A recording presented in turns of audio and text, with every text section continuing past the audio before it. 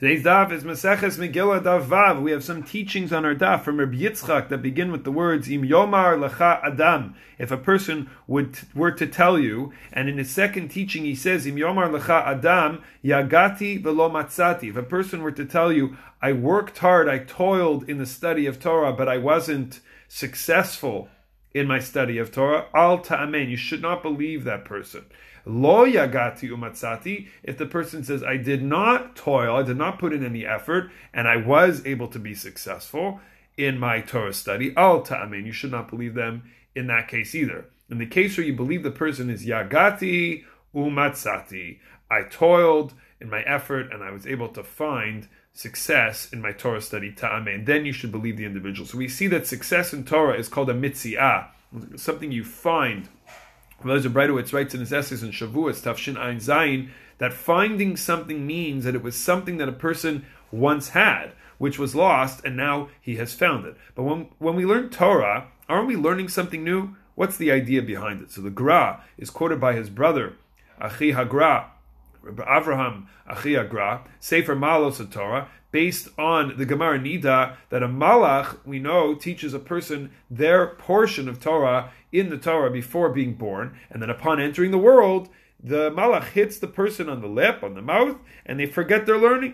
Now, in essence, when someone is learning Torah, they're retrieving what was meant to be theirs all along. This explains the idea of a Gemara that success in Torah is called a mitzvah, is called something you found. This connects to the fundamental of when Hashem created the world, He created every person, ongoing creation, is unique and has a particular role in this world. The Perush Yain Levanon, the beautiful commentary on Pirkei Avos, says in the Mishnah in the fourth parak, Ben Zoma Eisehu Mechubad HaMechabed Et HaBriyot. Who is a person who is rightful to be honored, as a person who gives honor to other people. And the supporting pasuk is from the book of Shmuel, which says, those who honor me, meaning those who honor Hashem, Hashem will honor them, and those who shame me, meaning Hashem, will be cursed. Why this pasuk? Why does Ben Zoma feel that this pasuk is coming to support this idea? Isn't the Mishnah talking about between people?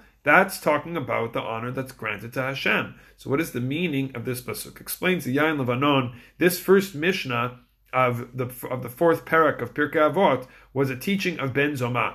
If you look at the next two teachings, the author is Ben Azai, and his Mishnayot serve as a perush, as a commentary on Ben Zoma's words. What did Ben Azai teach? He taught, do not scorn any person, and do not distance any object. Why? She'ein lecha adam she'ein lo sha'a, ve'ein lecha davar she'ein lo makom. For there is no such thing as every person has a time, has a purpose in this world. Ve'ein lecha davar, and there's no such a thing as something that exists in this world, an object that doesn't have its place. One might look at the world and say some people are vital to Hashem's plan, while others are unimportant. The world could get on without those people. And the same thought a person could have with things or objects, and then we find that no object in the world was created for waste. Levatala. Eliezer Breitowitz gives the mashal of tonsils in the appendix, that people thought once, what was the point of them? If there's a slight problem, they could be removed. But it was discovered later that their purpose is a real purpose. She'ein lecha davar, she'ein lo makom. Everything has a role, everything has a purpose in the creation of the world. The same is true when it comes to people. True people have free will. It's true to decide what their role is going to be. But every person has a role. So if someone believes there are unnecessary things in people, that is really a statement about Hashem. When one scorns a human being or distances an object, that's insulting Hashem. That's saying this thing doesn't really need to be in this world. Therefore, if a